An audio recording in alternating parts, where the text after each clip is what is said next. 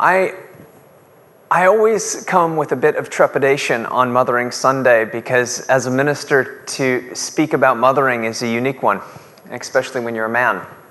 But I want to share a few things and thoughts for you that kind of have been on my heart. And I think as we prayed specifically for those today that we want to honor those who mentor and invest and love and care, and those who mother and those who are doing the mothering. There's something powerful about those that enter into that. So you may not have children in this place, but you have the power to mother in the kingdom of God. And you have the power to invest into a life. You have a testimony that actually rings true. And we are always continually praying that God would be there, ministering, opening wombs, and allowing for more of the heart of God's heart for mothers to be poured out. And we recognize that we live in a fallen world, and for some, mothering came easy, or it came to them quickly. For others, it hasn't. And so we want to be faithful to pray and seek the Lord. Why? Because God has a lot to say in His Word about being a mother. Not only physically, because we all know that you can have a physical mother who's not really a mother, but really the heart of biblical mothering. And so I want to do that. I thank you for praying. And I want to say this, that there has been a lot on the news, and there's been amazing exploits that have taken shape in regard to, we see the relationship between a daughter or a son and a mother. But one that broke my heart was right at the beginning of the Ukrainian conflict and the war. A representative of the Ukrainian government stood at the UN and he shared a text message between a Russian mother and her son just before that son had been killed. And I don't know how to feel about the fact that that was the last contact they had. But in his hour of need, he contacted his mother. He reached out to his mother, and I can't imagine what the Russian mother thinks, the heartache she must feel, the reality of asking the question. This was a needless invasion, her son a pawn in a political chess match, and in the process of that, losing his life, the pain she must feel. But she's not the only one who feels those difficulties. I have watched countless interactions in life, watching mothers interact with their children. I have watched countless interactions between my children and my wife. I've watched countless interactions between my wife and her mother, my mother-in-law. And what intrigues me most about some of these interactions is the importance of its consistency, that there's a relationship there, that the joy that is felt so often between the two of them. I can remember, and I oftentimes will, when the mothers and the daughters are together, I will go and get in bed, and I will hear in the background, and there's all these gigglings and laughings, and there's a great joy in my heart as a father, knowing that we have mothers who are engaged consistently with their daughters. It also happens with sons as well. There's something special, I know, because I am a son, between a son and a mother, especially my mother and my mother-in-law. I have two of them. And I love them both. And they matter to me. And they have huge importance and relevance in my life. Last night, in the small hall during the Polish worship, I recognized how important mothering is this time of worship. And at the beginning of the night, I hope you don't mind me saying it, but Natalie Lafferty came up to me and she showed me a piece of candy. Do you remember that? And she said to me, "Oh, this reminds me of my childhood." And that moment of historical connection with her family, her mother, her father, her history. And meanwhile, the music begins, and I look over and I see my daughter over there playing the violin, who speaks not one word of Polish at all, playing with Mariusz.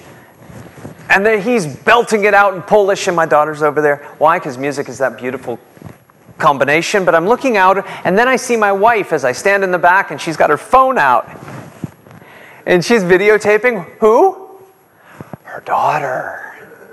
Right? Why? Because there's something beautiful about that. And then I looked over and I saw Paulina, who kept attending to her children as they came in and out and stole those sweeties you were talking about earlier and took off. And then I looked over and I saw Magdalena, and she's rubbing Pietro's hair, and I recognized something. There's so much importance in the love and the encouragement of a mother. I see it all the time. We see it everywhere we go. And as a springboard today, I just want to do this. I want to look at 5 things, 5 lessons maybe for Mothering Sunday that are important to us. That as a community, we are true to Christ, we are kind to all people, and we take the gospel to the nations. But even more than that, these are important lessons to us. And it really is a story. I'll start it as the springboard, a story between Solomon and his mother. We know that Solomon's father, King David, was not perfect. Amen? Can we get an amen? Perfection is not the attainment of parenting, by the way, because none of us will be perfect. But in this story, we see something unique. And it's a simple verse, but we see something very unique about it. We see this interlude shows the reverence that Solomon has towards his mom. And it's in 1 Kings chapter 2, verse 19. It won't be the only scripture we're in today, but I'll just read it out to you. Bathsheba went to King Solomon to speak to him for Adonijah, that's her brother. So she's becoming a mediator between the two brothers. And the king arose to meet her, bowed before her, sat on his throne, and had a throne set for the king's mother. And she sat at his right hand. Ultimately, if we realize something, he arose, he bowed, and he set a throne. He bestowed honor upon his mom. There's something beautiful about that. And this leads to that 5 lessons as we kind of press in. King Solomon didn't only live a historical life, he wrote many of the Proverbs. And so one of the Proverbs that I want to draw your attention to, if you're taking notes today, is Proverbs chapter 1. It's one of his more famous Proverbs. It actually sets the tone for how we're to raise children in the Lord, whether you're a father or you're a mother. It gives us a good indication. Actually, it was written specifically for fathers to train their children, but the reality is there's a lot of wisdom for mothers in it as well. So these 5 things, all 5 things pertain to God. And they are intensely practical. Okay?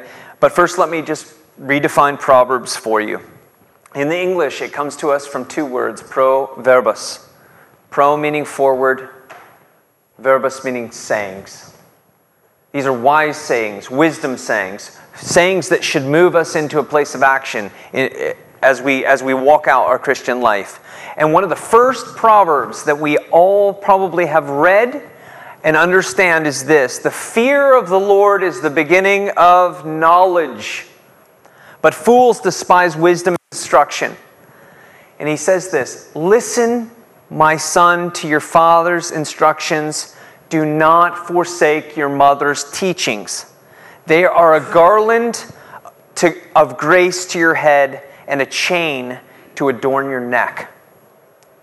What are the mother's teachings and the father's instructions? A garland of grace to your head, an adornment around your neck. But what else? Their knowledge. Their knowledge. And to obtain this knowledge, the Lord creates structures in our society that help us to learn the knowledge. Places in which instruction can take place. And the first one, if you're taking notes, is this: the family is a school of potential wisdom. The family. Any attack on the family is an indictment on the Lord. Because the Lord's structure to give instruction and obtain wisdom is through family. The mother and the father. Verse 8 again, "Hear, my son, your father's instructions. Do not forsake your mother's teachings." The father as instructor, the mother as teacher. Therefore, the family is the school.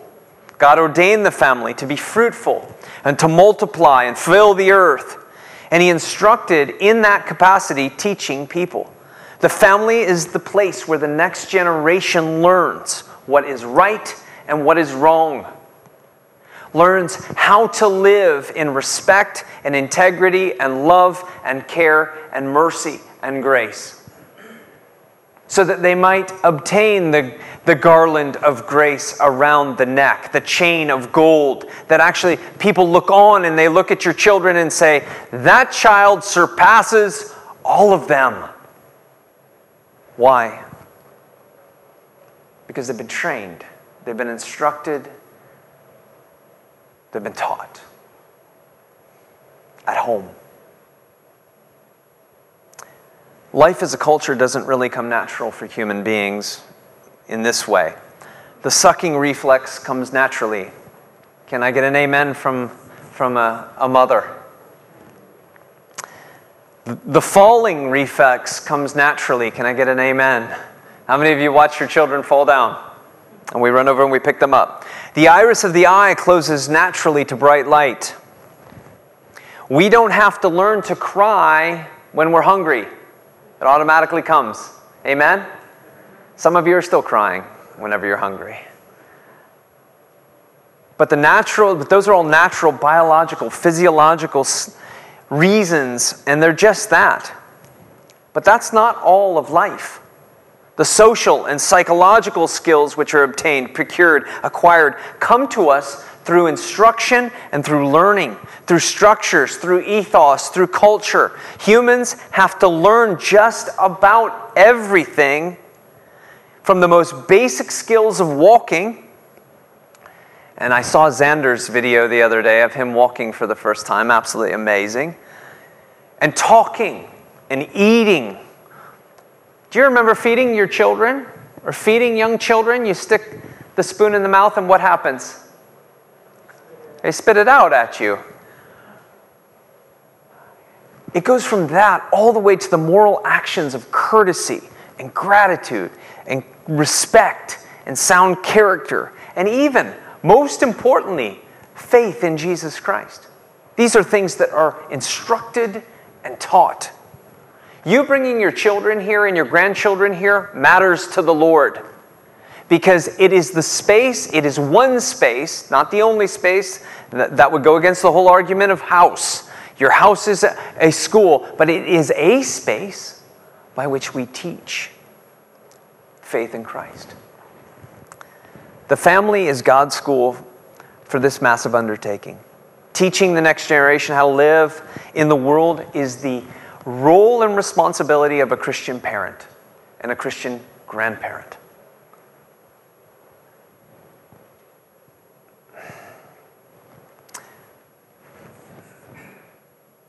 There is a sociological battle going on for the lives of children. Can anyone agree with me? It happens at the political level, it has at the sociological level. There's a lot of psychological issues that are trying to navigate through the world and redefine and restructure. And let me be clear.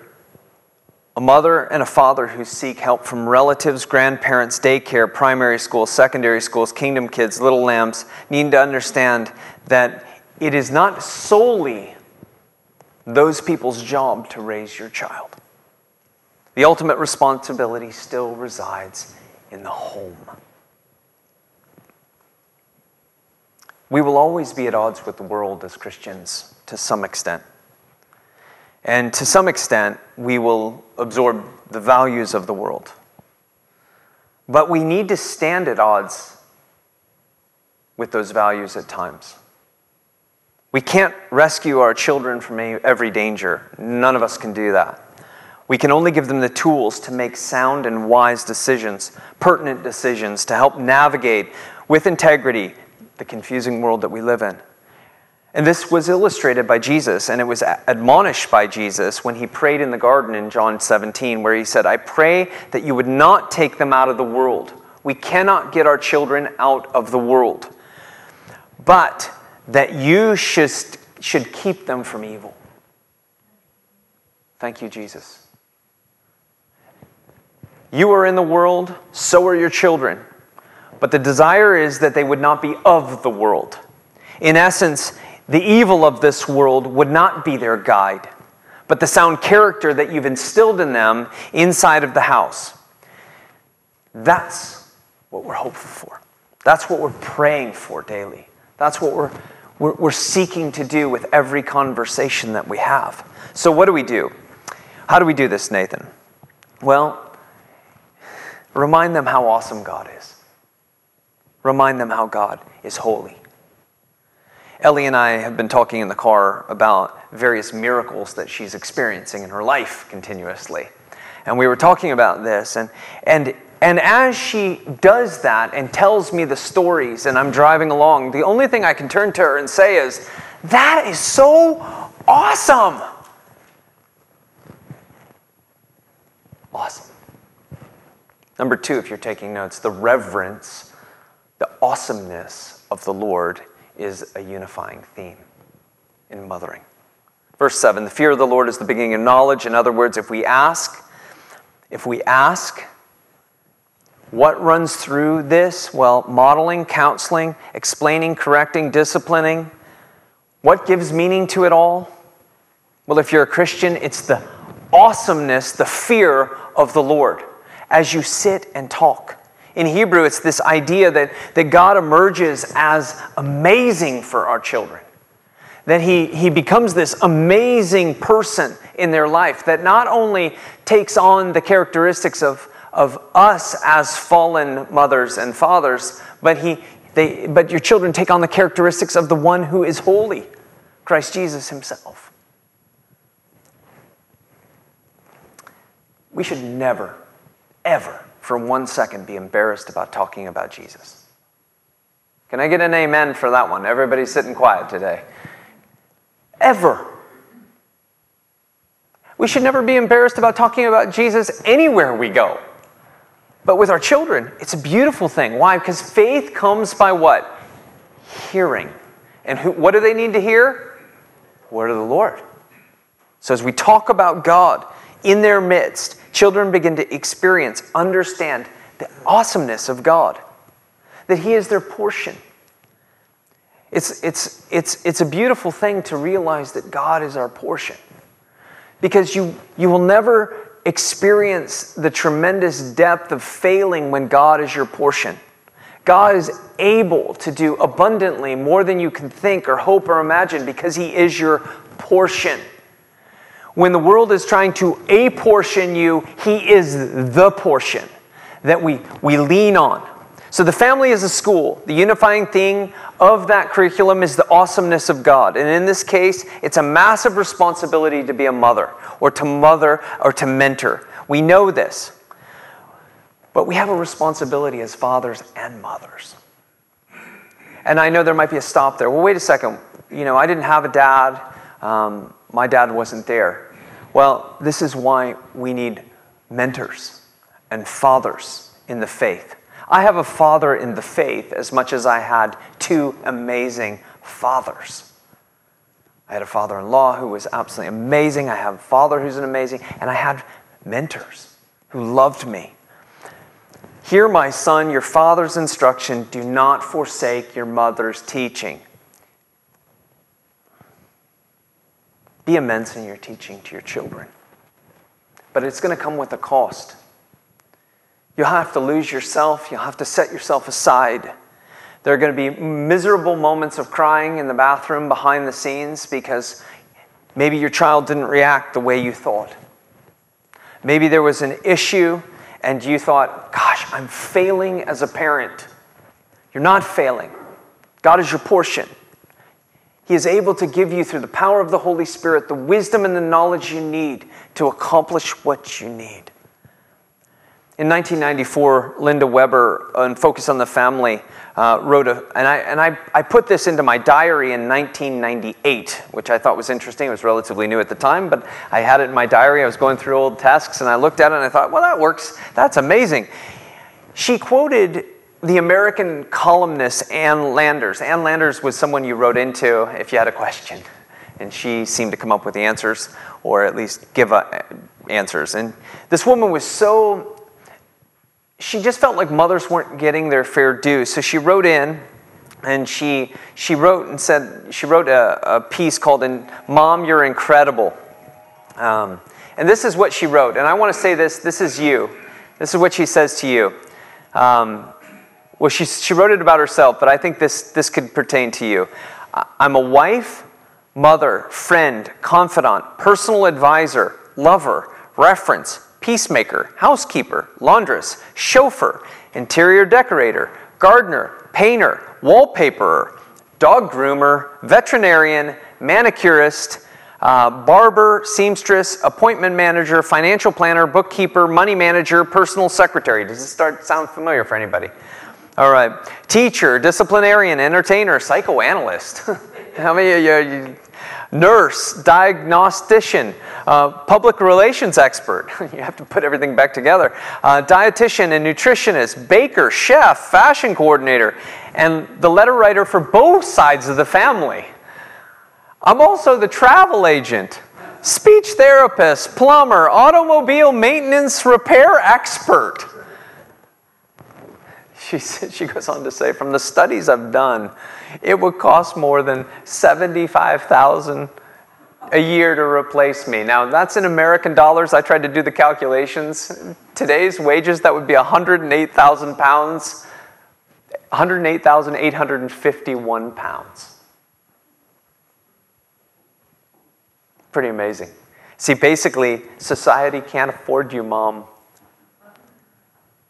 You bring so much value that it's unobtainable. We can't make you, we can't replicate you, but God can replicate you. God can make you.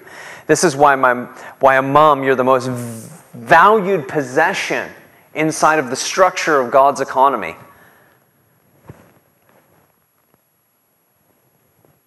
And there are effects to your work. Everything you do matters. I'll go to the New Testament for an illustration.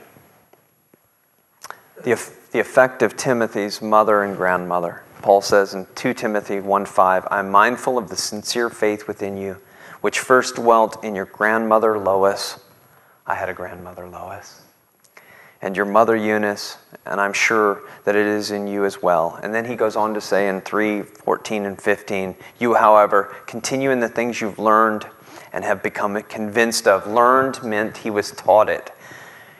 And knowing from what you have learned them, that is your mother Eunice and your grandmother Lois, that from childhood you have known what? The Holy Scriptures. Because your mother taught them to you. Which you're able to give. Which are able to give you wisdom that leads to salvation through faith in Jesus Christ. Now that's a remarkable testimony. Because Timothy's father wasn't a believer, he was a Greek. We're told that in Acts chapter 16. He probably didn't know the Scriptures, but his mother did, and his grandmother did. So Paul celebrates this great heritage. And what does he say at the end? He said, it's because of your mother and your grandmother that you have learned the things you needed through the Holy Scriptures. Number 4, and then I'll pick up the pace a little bit, but it's important. And this one may be for the recording because there's no children in here, so you can play it back to them later. God calls our sons and daughters to be submissive to their mothers and fathers. Let me define the word submissive before we have a mutiny. Submissive comes to us in the word that actually is mutual engagement, mutual love. That you set and submit yourself aside for others in Ephesians chapter 5. You go low when you could go high. And that's the concept of submission. That you take the humble position. So when he's saying submit that they should honor. He's saying, hey, they should honor their parents. Verse 8, my son, you've heard my instruction. Do not forsake the teaching. The Hebrew word for teaching is discipline, correction, even chastening. Sometimes we have to say things that are hard for the sake of growth. And if we become a society in which we don't say the hard thing to get the growth, what will happen is we'll tell kids whatever they want to hear, and then what will happen is they will become monsters in the end, because they will be the ones up high and they will be the dictator. If we always hear everything we want to hear, we delude ourselves. So I think we have Putin right now, who's heard only what he's ever wanted to hear, and it's caused him to live in an insulated bubble, and he's become a tyrant. And it's interesting. So correcting an error, an attitude, helps them to see wrong and right. And if we fail to tell children when they make mistakes, hurt someone, speak something they shouldn't, we can only assume that they'll begin to think that this is how life works. This is the truth. And if we don't as grandparents and parents and caregivers instruct, the Hebrew word meaning mosar, will certainly create what we don't intend to create. You see, there are two commands that warn two common temptations of rebellion. One is the child is at home, and the other is when he's away from home. There's two places in which a child lives. If he's home or she's home, the temptation could be that they wouldn't listen to their parents. And so Solomon says, hear the instruction of the father. If he's away from home or she's away from home, the temptation might be forsaking what they've been taught by their mom. So Solomon says, don't forsake the mom's teaching. Young people are called by God to listen to their parents, to their grandparents, to their elders. They're called by God. And that means with great responsibility as parents and grandparents and elders and mentors, we're to love them and respect them and to teach them in the way that they should go. Why? Because Exodus 20 says we should honor the mother and the father. Now, if we do that, this is lesson number 5, there is a great reward. How many of you like rewards?